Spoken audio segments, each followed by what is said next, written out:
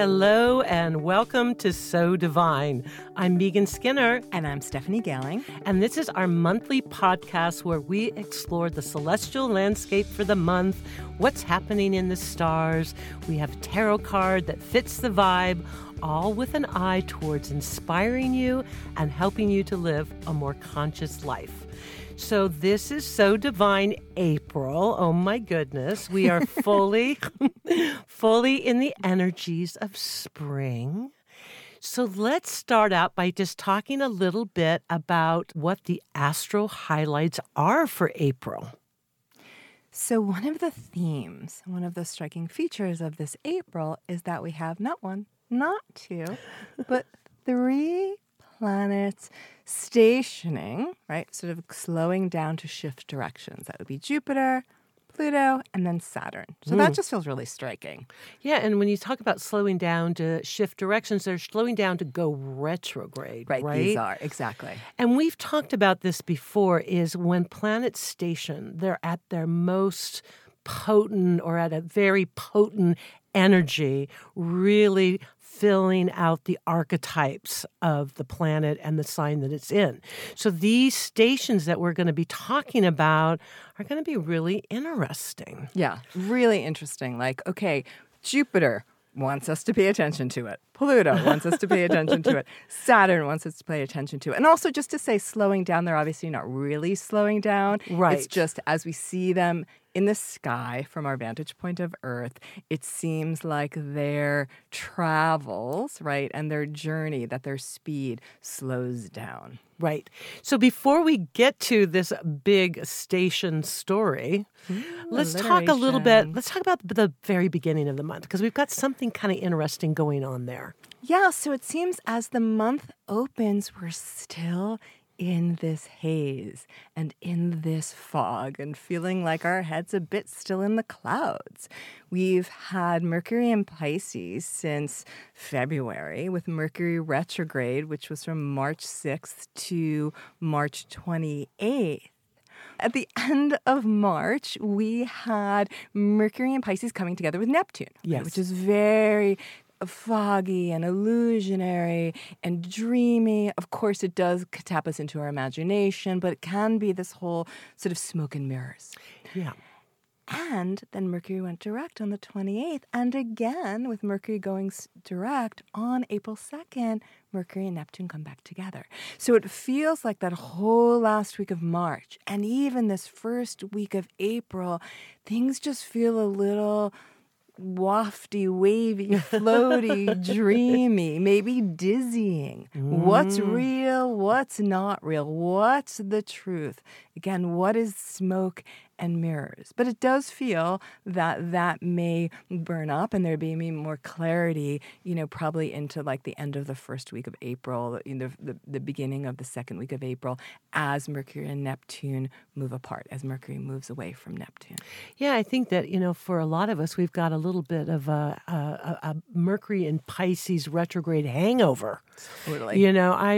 Myself, and I heard from so many clients, like, what the heck is going on during this Mercury retrograde, where it just felt very intense and like what you said, what's real, what's not. It really felt very emotional, like a lot of deeper feelings coming up. So I'm so glad that you pointed that out, that we might have a little hangover as we kind of start out the month. Right. And hangover is such a good word, right? In terms of also thinking about Mercury and Pisces and Neptune just feeling, sometimes that sense of like intoxication, right? And that after effects of the intoxication. So how do you use that energy where, you're still going into your dreams, you're still going into your imagination, you're still focused on that empathic communication and knowing that things may become more clear, that the unclarity may lift within days. Great. Knock on wood. So let's talk about our big story, which is the planets going direct. And let's start with not going direct, stationing direct. No. Stationing retrograde. Stationing retrograde. The devil's in the details. The fog of the Pisces. I shouldn't have had that cocktail before I came in. What was I thinking? So the first planet where this happens is Jupiter in Sagittarius. So let's talk about what is that going to feel like, or what could that potentially feel like with this very big, expansive Jupiter in Sag, going into stationing. Right. And it's not that like this is this thing that never happens, right? That like a planet stations. No, Jupiter, Saturn, and Pluto do station twice a year. It's just that they're all doing this in April. Right. Which feels really interesting. So Jupiter, that was the big Jupiter, Jupiter likes the big, sort of the big story. Now getting down to the details, right? Jupiter stations on April 10th at 24 Sagittarius, right? Okay. And then it will be doing its perceived backward motion. Mm-hmm. Right? So when Jupiter gets strong, to what you said before about how when a planet stations, its archetypes and what it represents feels so powerful and poignant and available to us, what a strong Jupiter in Sagittarius looks like, right? I think it's that whole emphasis on growth, on more, on unbridled optimism.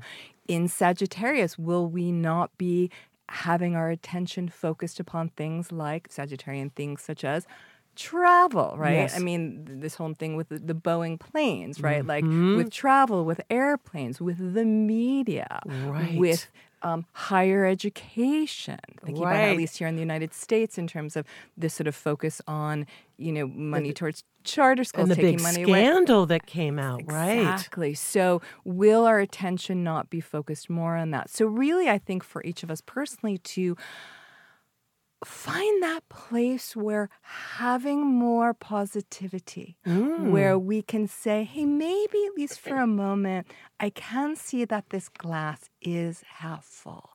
And if I can, how does that shift my vision and my awareness?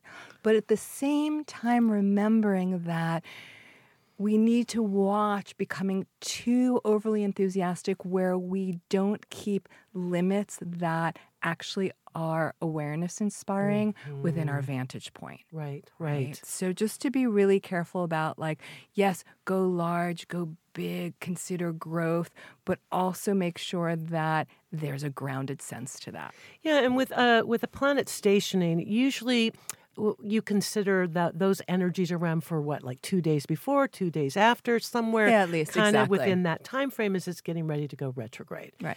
So do you have, I know you're a big Jupiter person, Stephanie, so methinks that you might have a Jupiter story for us. Right. So thank you for asking. Right. And because we had been talking before about how it's not just that we may see these thematics out in the collective, but also to consider 24 Sagittarius. If you know your chart, where is that in your chart? So where may this very strong sense of expanse be opening up for you, in what realm? Does it connect what house? Does it connect to planets, etc.? So for me, and Jupiter is quite something that I am very connected to, right? I have Jupiter rising. And Jupiter has been making a connection to a lot of my planets. I have a lot of planets in Pisces. I have a Gemini ascendant, planets in Virgo. So what I've been noticing, right, as Jupiter has been moving through Sagittarius in this part, is this great sense of expanse and opening. Where can I go? Where do I want to go? How can my life be larger? I mean, literally, I just got back from a month-long, I don't want to call it a vacation. It wasn't a vacation, work travel, where I was in 3 different continents. And I found this sense of how can my life be larger if I move the boundaries of my own personal horizon, right? So now seeing that, though, right, in context of, okay, don't expand too much. Also, it has to be about realistic, sustainable growth. But that feels sort of the bounty of the invitation that Jupiter can offer us. And I've definitely seen it as offering me because it is so active. Yes. In my life and in my chart. Right, and I think that what you're talking about is that Jupiter sometimes can overindulge, right? Definitely. And so you have this very expansive energy, and you might be restless, you know what I mean, to have these adventures and, to have the opportunity to be in the world, for a period of time in different cultures. I mean, that is so Jupiter. But, again, I can see where, there needs to be a balance point, where you can overindulge your Jupiter to the point where it just becomes overly intoxicated, just too much. Right, exactly. Yes. Where I thought like, oh wait, I wanted to keep on going. There's more places that I want to see. And then it's, okay, coming back, right? And also finding that Jupiter and that sense of expansiveness no matter where I am. And maybe that's part of the lesson in Jupiter and Sagittarius. It's about expansion and learning and finding meaning and moving the borders of the boundary. And yet, do we actually need to be moving, like literally physically moving and traveling to do that? Or can we just not be doing that exploration within ourselves no matter where we are? Absolutely. And again, like you're saying, look at the point in your chart, where Sagittarius is, because that's going to be the playing field, where you're going to be having this experience. So let's talk about another planet that is stationing, and that planet is Pluto. Mm-hmm. Oh, Pluto. I just have so much Pluto stuff going on, which we'll get to in just a minute. So Pluto is in the sign of Capricorn, and it will be stationing at 22, 23 degrees? Exactly. Right in there. So we've got this very potent kind of Pluto Cap energy. So when I kind of feel into that, of course, it just, to me, the themes of Capricorn, which represents the structures in our life, how we create our lives in this very kind of, daily, linear, responsible, tangible kind of way. And then, we've had Pluto in Capricorn for how long now? Since the end of 2017. Right. Pluto just moves so darn... No, sorry. That was Saturn. Oh, Sorry right, about that. Of course. So Pluto's been in Capricorn since, I think, 2008. Right, Sorry so because that. Pluto is the most outer planet, and so it moves so slow. And we still call it a planet. We still call it a planet, that's right. Pluto is still relevant. So, as it stations, in these energies, and to me, Pluto has so much to do with transformation and death and rebirth and regeneration. What could that bring to people's lives? So that's the question.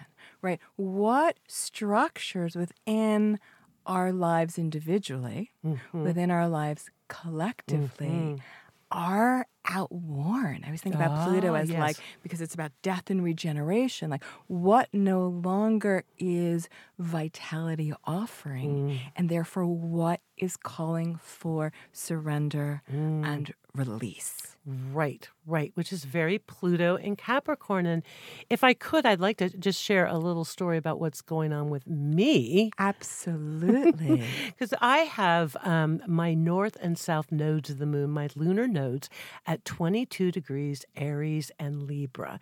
So I've had that Pluto squaring, because Pluto's in Capricorn, squaring my lunar nodes for a little while now. And of course, the station happens right there at that 22 degrees, 23 degrees. So I think it's going to be extra potent for me. So I've been feeling these Pluto energies. And to me, Pluto, like you're saying, has so much to do with that opportunity to transcend and transform. And I even got out some old books about Pluto. And I had the opportunity when I was younger to study with Jeffrey Wolf Green. And he is a renowned Pluto expert. He's a Seattle guy. He has since passed. And he's written two of the most marvelous books on Pluto. And I encourage you to check them out if you've got some Pluto stuff happening in your chart. Jeff Green is also the father, or is considered the father of evolutionary astrology. And so he considers Pluto our soul desires.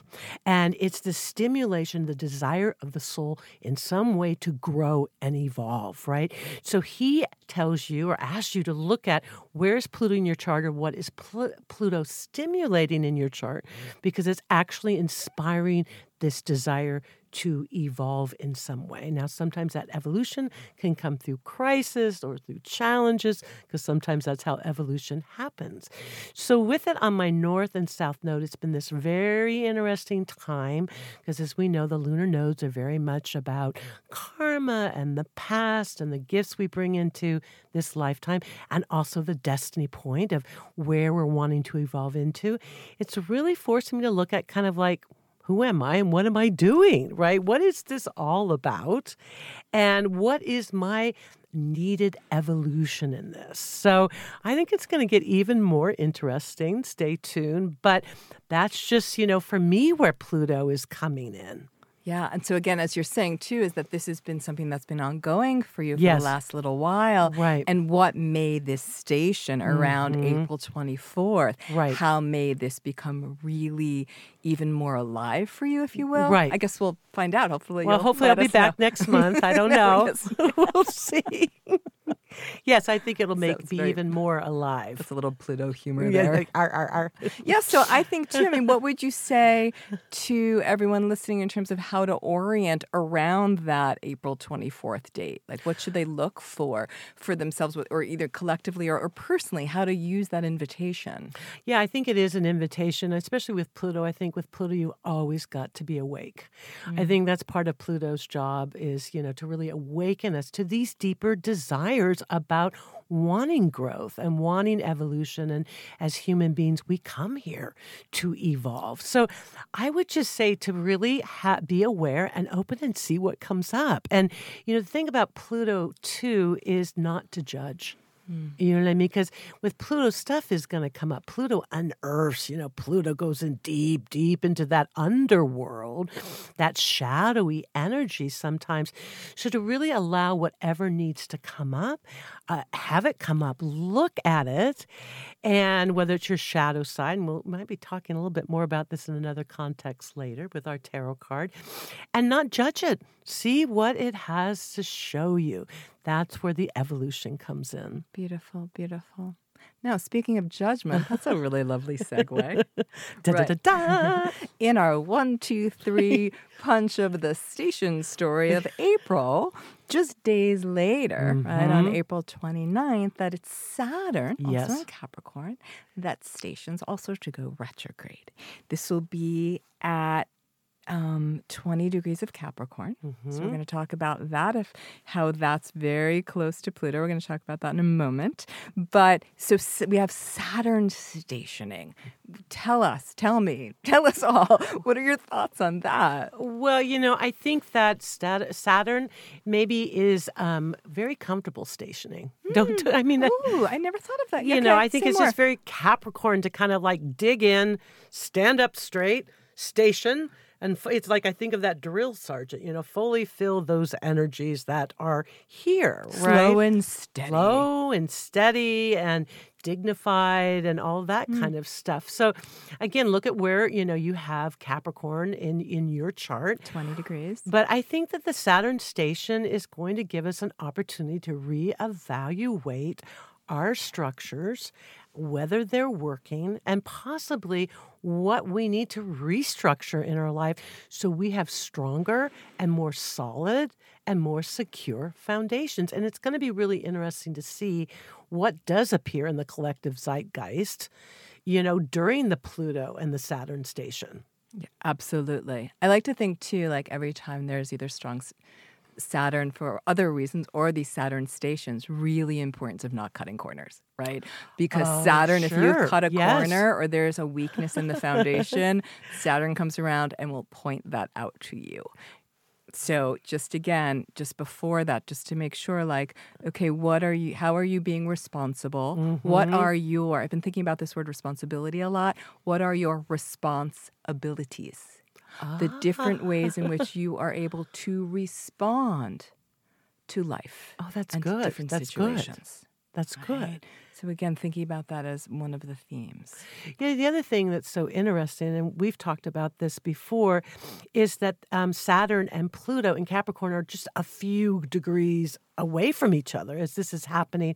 So they're in the same neighborhood, so to speak. And as you had shared with me before, not Mr. Rogers' Neighborhood. This is an intense matchup, an intense tete-a-tete. Yeah, it's kind of like sharks and jets. You know what I mean? It's like a throwdown. Like, don't go any dark alleys. Story. Be very, No, it's just it feels just super duper intense that they're both stationing a couple degrees away from each other, And they will meet up in January, exactly, on January 12th to be exact, although it's not one of those things that it's not happening except on January 12th. Like, we are in it, and we are in the thick of what people have been speaking about, this Saturn-Pluto conjunction. Right. But it feels like right around that last half, especially that last week or so of April, almost this really strong foreshadowing maybe of what it is we're moving towards. Right. And when you talk about January 12th, you mean 2020. Yes. Yeah. I'm sorry, 2020 was the day that Saturn and Pluto and Capricorn meet up exactly. Right. And so the question then is with that is, what does that mean? What does that look like? And there has been, if you read the internet, right, then there's a lot of like doom and gloom proclamations, be careful, Saturn and Pluto and blah, blah. But how I sort of see this, right, is that it feels like it behooves all of us to be responsible for our shadow. To be responsible for, I don't know if we're allowed to say words that are like, for our BS, I'll say it that way, right? To really own your stuff and to look in our lives, each of our lives, to say, what is sustainable? What is not sustainable? What is truly full of integrity and life-giving in that structure, and what is not. And now, not wait till January 11th, now to really use that as a course of focus and a course of work, because I think that come January, if we've been doing that, we will see what gets manifested from that. If we don't, either individually or collectively, we will then reap,